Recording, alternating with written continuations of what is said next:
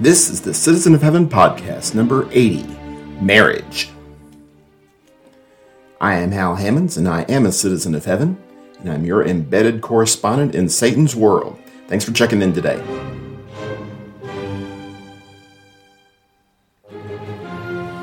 Marriage is one of my favorite topics and one that is in dire need of attention in our world. Today we will be discussing the various applications of the one flesh principle. We will revisit the J.D. Tant biography and discuss the pros and cons of his philosophy of courtship.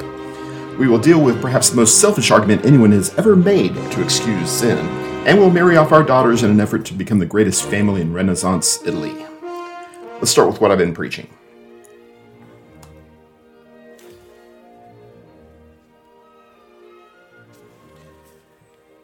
One flesh. What an amazing concept that is. The idea of coming together as husband and wife and becoming something new, something that is the same and yet fundamentally different. A union that did not exist before, something that is greater than the sum of its parts. I don't doubt for a second that when I was growing up, I had not fully appreciated the concept of one flesh. I suspect probably when I got married, I did not fully appreciate it. I'm starting to appreciate it now, though. The idea of being one flesh is a profound truth, and one that speaks to the very heart of our identity as human beings, and especially our relationship with God and our connection with one another as we jointly pursue the things of God. And I fear that the idea of one flesh has been completely lost in the modern day. The idea of being something greater than ourselves is a completely foreign concept. And what I'd like to do is look at this idea of one flesh from a variety of perspectives, including, first of all, the most obvious perspective, the physical one. And I don't want to get overly PG-13 on anybody here with regard to the physical aspects of marriage, but there is a very real sense in which when the two come together in marriage, they become one in a physical sense. And I don't doubt that's at least part of the idea behind the one flesh principle. But there is also a sense in which this coming together and forming a physical union is a metaphorical statement with regard to our dealings with physical things in general. There is a world out there that is hostile to us, and we need help. We need assistance. We are not able to handle everything ourselves, no matter how much we may think we are capable of doing so. Maybe one of you is better at opening pickle jars. Maybe one of you is better at working on cars. Maybe one of you is better at paying bills. Whatever it happens to be, whatever you bring to the table in a marriage is going to complement, ideally at least, complement your spouse's contributions. And then everything gets done. In a physical, literal sense, there is a very practical aspect to marriage that should not be overlooked. It's important. And it does not serve any purposes to assume that we're all the same, that we all have the same talents, because that's just not true. Hopefully, you will have a relationship with your spouse that fills in these gaps and allows you to do the things that are necessary to succeed and to thrive in a world that oftentimes seems determined to keep us from thriving. There is no doubt, at least partly, this physical aspect to the one flesh. But there is definitely more than that. It's not just a physical thing. There is an emotional quotient to the marriage relationship as well. That sense of loneliness is real. We are social beings, and as much as we may want friends or associates or partners in a general sort of sense, there is a real sense of lacking when we do not have that one special someone to share our life with. And marriage provides that constant life companion that is going to be there to rejoice with us when we rejoice and weep with us when we weep. Historically, there have been some people in the world today who pursue marriage primarily for the physical aspects of it. They see marriage as being something that will accomplish their short-term goals, help them do the things they need to do in the most carnal of senses, there is the sexual urge that is gratified in marriage. And some people think that is their route to that path. As far as the sex goes, that species is kind of dying, I think, because of the way marriage is being mishandled and ignored in our current society. These days, getting married so you can have sex, that doesn't really make a whole lot of sense. Most people are having sex before they even have a relationship, let alone a marriage. So that may have gone by the wayside, and we can discuss whether that's part of the solution or part of the problem.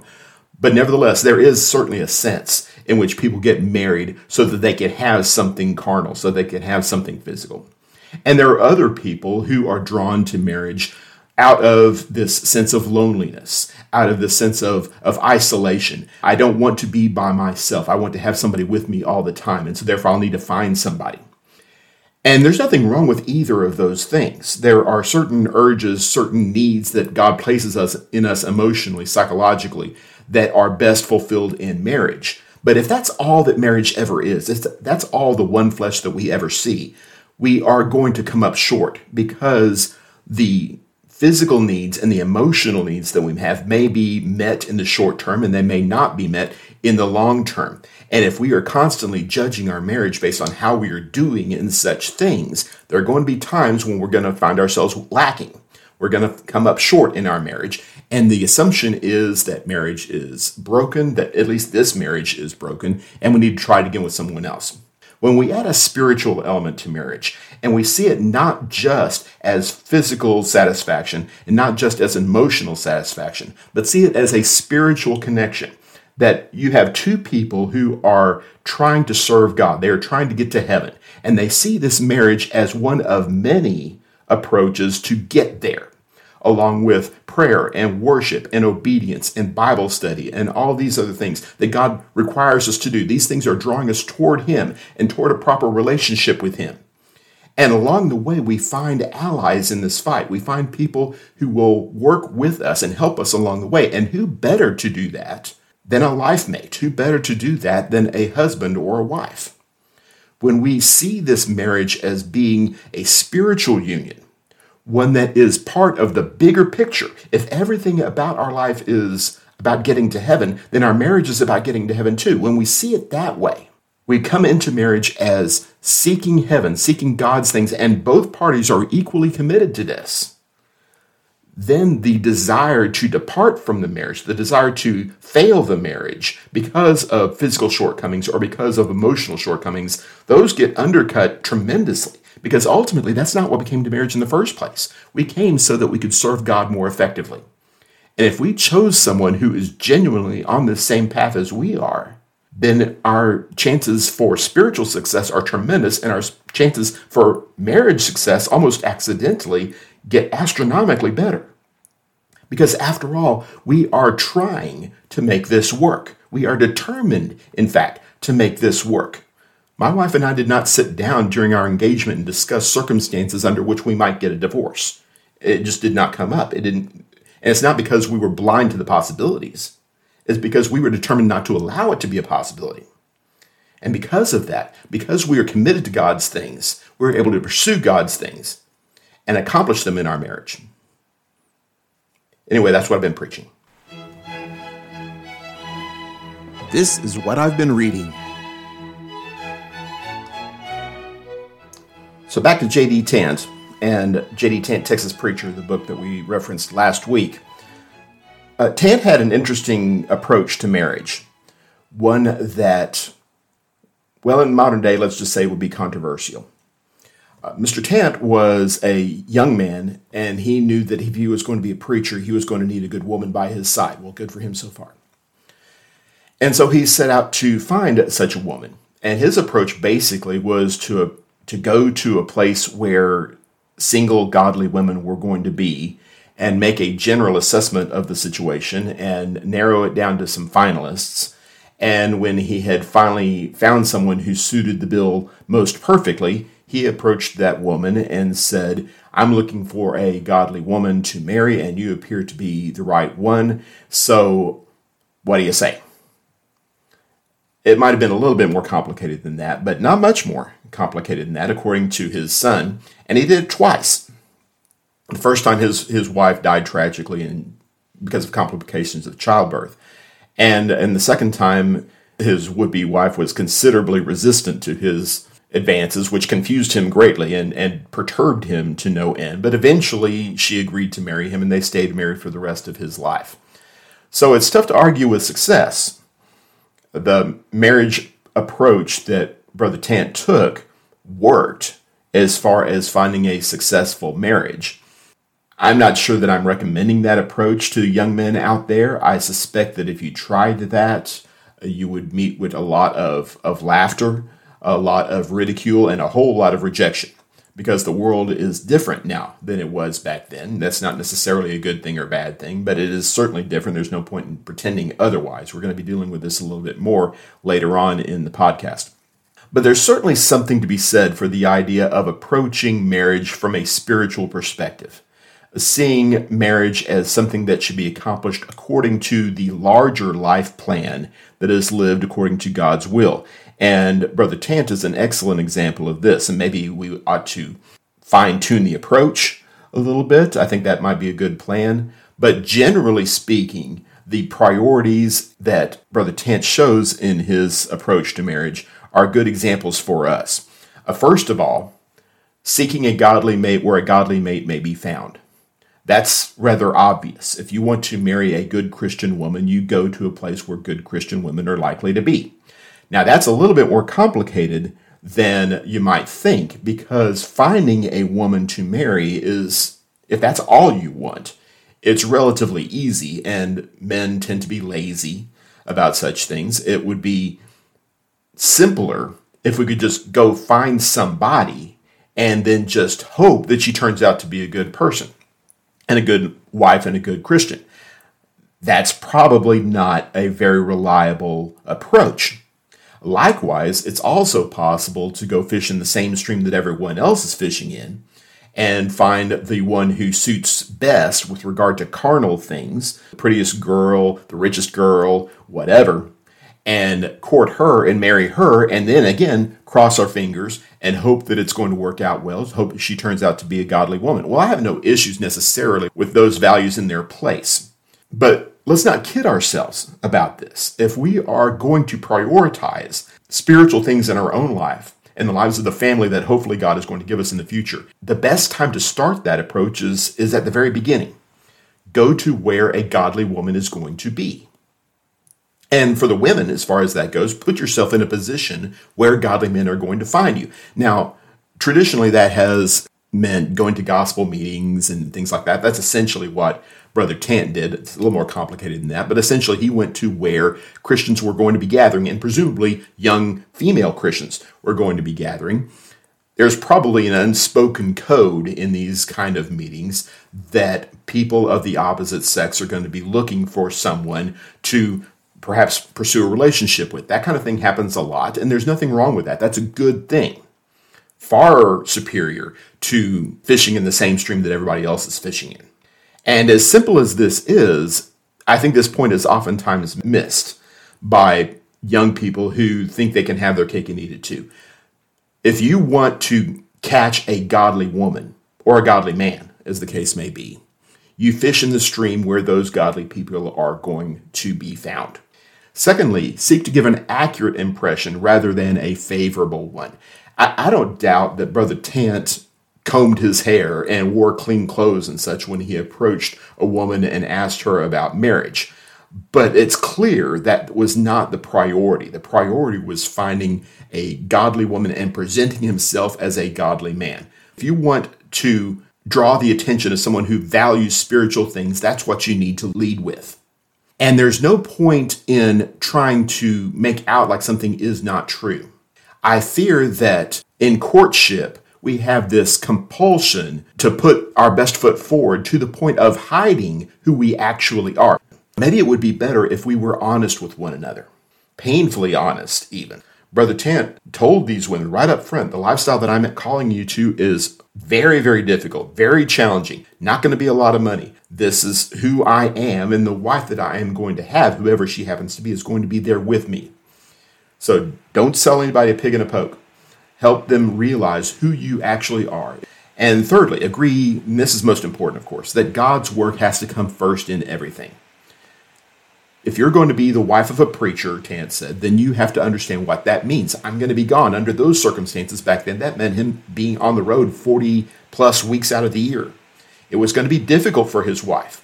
And she needed to know that. And not only did she need to know that, she needed to appreciate that and value that in her husband, because this was the priority in his life, and it needed to be the priority in her life.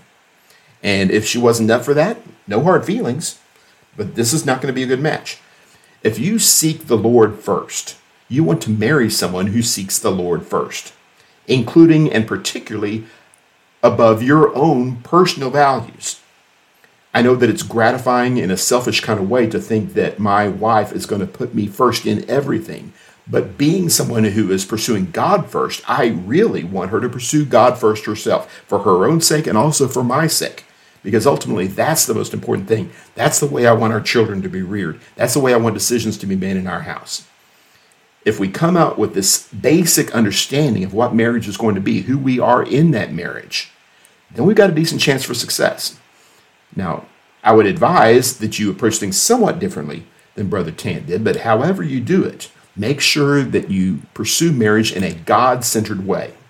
Have a God-centered marriage, and then honor God in your marriage. Anyway, that's what I've been reading. This is what I've been hearing. I will probably break down and start crying right here on camera if I try to discuss in full the occasions in which I have been told, in so many words, I just think God would want me to be happy. Usually that's in a marriage context. Usually that is someone who has already decided that their marriage is not working, they're going to move on, they're going to do something else. And I want to be clear on this. I haven't mentioned this before, but I'll mention this now. In Matthew chapter 19 and verse 9, Jesus says there that putting your spouse away and marrying another is fornication, unless it is for the cause of adultery. I don't want to spend a whole lot of time on that, but that's the rule that Jesus laid out for us. And according to what Jesus says, quoting from Genesis 2 verse 24, such has always been the case. And so when we are called to Jesus, we are called to accept his rules in everything. And that includes marriage. The problem with marriage is people feel very strongly about it. They feel very emotional about it. And ultimately, in the case of many people at least, they care more about success in marriage as they may define success than they do about serving God. And when we are living in a culture that is obsessed with short-term happiness, that is obsessed with making yourself as happy as you possibly can be right now, we as Christians ought to know better than this, because we are not earthly beings. We are heavenly beings. We realize that. Our friends in the world are heavenly beings too. They just don't realize it. We realize it. We know that we're heading for heaven. And we know that short-term happiness in this life is oftentimes a distraction. It's oftentimes a hindrance to us. And yet we see over and over again this same basic call going out. I really think God wants me to be happy. Well, let's talk about that for a little bit. Does God really want us to be happy? The answer is really pretty consistent. And I challenge you in the first place to make a positive case for this. You say that God wants me to be happy. Okay, great. Find a passage that says so. Find a passage that says God is pleased with your situation in life because you are happy in that situation. Where's the Bible for that? And while you're looking for that, let me point out some situations where it becomes obvious that your happiness is contrary to God's will. Not in harmony with God's will, and certainly not at the heart of God's will. That is actually contrary to God's will. What about other people? That's maybe the most obvious thing. God wants me to be happy. Well, does he want your husband or your wife to be happy? Does he want your children to be happy? How about all these mutual friends are going to have to choose between you and your spouse? How about their happiness? Does that matter at all? That can be a pretty selfish thing when you start thinking about it. My wife says she's done with me and she's leaving, and I don't want her to leave. She says, well, God wants me to be happy. I said, well, God wants me to be happy too. And I'm happy in my marriage. What makes your happiness more important than my happiness? It's a selfish thing, isn't it? And children, why a child ever wanted his parents to be divorced? You're deliberately making a lot of people miserable. That is an absolutely selfish and ungodly attitude. We are told over and over again to put other people's happiness ahead of our own. If we can't put our spouse's happiness ahead of our own, if we can't put our children's happiness ahead of our own, then how can we possibly claim to be loving our neighbor as ourselves? We're not even loving our family as ourselves. So happiness at the expense of other people's happiness? Absolutely not. How about even deeper than that? Is our happiness more important than our relationship with Jesus? Is it okay for us to be happy if it's going to cost us our soul? And realize that's the decision that we're making. Jesus says in John 14, verse 15, if you love me, you'll keep my commandments. I just don't love my spouse anymore. I don't love my husband. I don't love my wife. And therefore, I have to get divorced. Well, do you love Jesus? Let's leave the matter of whether you do or do not or should not love your spouse. Do you love Jesus? Well, if you love Jesus, you're going to do what Jesus told you to do. No, Jesus comes first in my life. Okay, well, what does Jesus tell you to do then? Jesus says, Matthew 19, verse 6, what God has joined together, do not let man separate, he says. It's very straightforward. What if I really want to separate? What if I really want to divorce? Is that relevant? Do you love Jesus or do you not love Jesus? If you truly want to serve Jesus, you're going to find a way to do what he told you to do. You're not going to search and dig around to find some kind of loophole so that you can do what you have already decided in your mind that you're going to do. Ultimately, this is a salvation issue. That's what the text says. Do you want to be saved? Open your mind to the biblical reality that God is more concerned about getting you saved than making you happy. He says so in so many words, in any number of places. I'll refer you to 1 Thessalonians 4 and verse number 3 and following. For this is God's will. This is God's will. Your happiness. No, that's not what he says. This is God's will, your sanctification. Being a saint, being set apart from the sinful world. And he says specifically in this context, what kind of sanctification? And it's sexual. It's about your marriage. It's about your husband and your wife. Your sanctification, that you keep away from sexual immorality, that each of you knows how to control his own body in holiness and honor, not with lustful passions, like the Gentiles who don't know God. This means one must not transgress against and take advantage of a brother or sister in this manner, because the Lord is an avenger of all these offenses, as we also previously told and warned you. For God has not called us to impurity, but to live in holiness. Consequently, anyone who rejects this does not reject man, but God, who gives you his Holy Spirit. This is not about making a mistake that's going to put you in bad favor with me or with the Apostle Paul. That's not the point at all. God has called you to holiness. God has called you to sanctification. You can either respond to that call or not. I'm not suggesting it's always going to be easy. I'm not suggesting the other party isn't partly to blame for your dissatisfaction in your marriage. But let's disabuse ourselves of this notion somehow that we are justified in divorcing simply because we really, really want to. That is not what the Bible teaches. If you want to reject what the Bible says, that's your business, and you'll stand in judgment for that. But if you claim to be a Christian, if you claim to love the Lord, if you claim to respect what the Bible says about your life and how you're supposed to lead your life, there is absolutely no question about where he stands with regard to your happiness versus your sanctification. He wants you saved. And if it's at the expense of your happiness, then your happiness is going to have to yield. Being saved is far more important. Anyway, that's what I've been hearing. This is what I've been playing. Signori is an interesting game. It is a depiction of life in the nobility of Renaissance Italy. Basically, you are the head of a family. And like all rich families, you are striving for power. And striving for power means, among other things, having a lot of kids. And you have boys, and you send them out into the world to achieve things, either in the military or in clerical work, in the priesthood, or in rising up in stature in royal circles. The higher you achieve, the more important your boys are, and therefore the more important your family is. That's what boys were in these cultures. It was a good thing to have sons. There's going to be a lot of things in this discussion that are going to be somewhat offensive to some of the women out there, and maybe some of the men too, and I apologize ahead of time. This is not intended to be hey, we need to live like 16th century Italians did. That's not the point here at all. We're just describing how the game works, okay? Stick with me. So you have boys half the time, and the other half of the time, you have girls. Well, what are you going to do with the girls? Because the girls can't achieve in these other areas.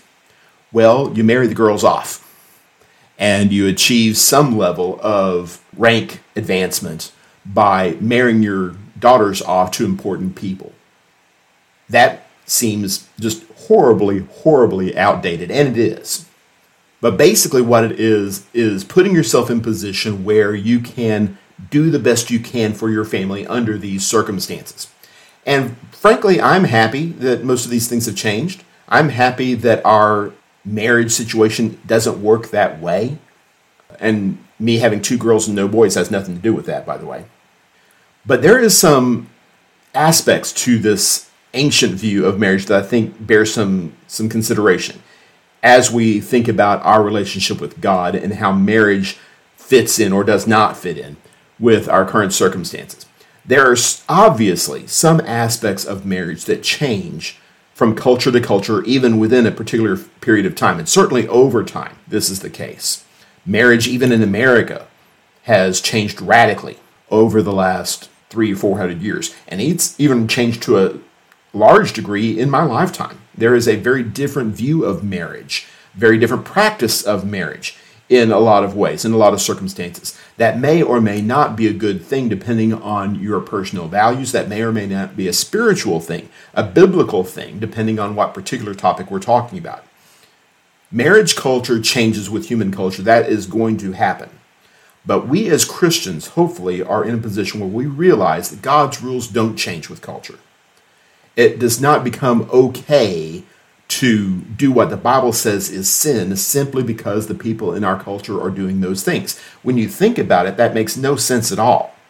The whole point of Jesus Christ being preached in the world, in a sinful world, in an ungodly world, a pagan world, is to get them to reject their culture, to reject at least aspects of their culture that were ungodly, that were defiling, that did not glorify God. He calls us to a greater thing, including and particularly when the thing that we are doing is dear to us, when it is native to our culture, when it is the most natural thing in the world, when everyone around us is doing that.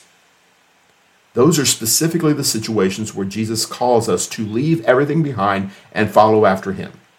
And the question keeps coming back to us in marriage and in every other situation. How much do we want to serve God? How much do we want to please God?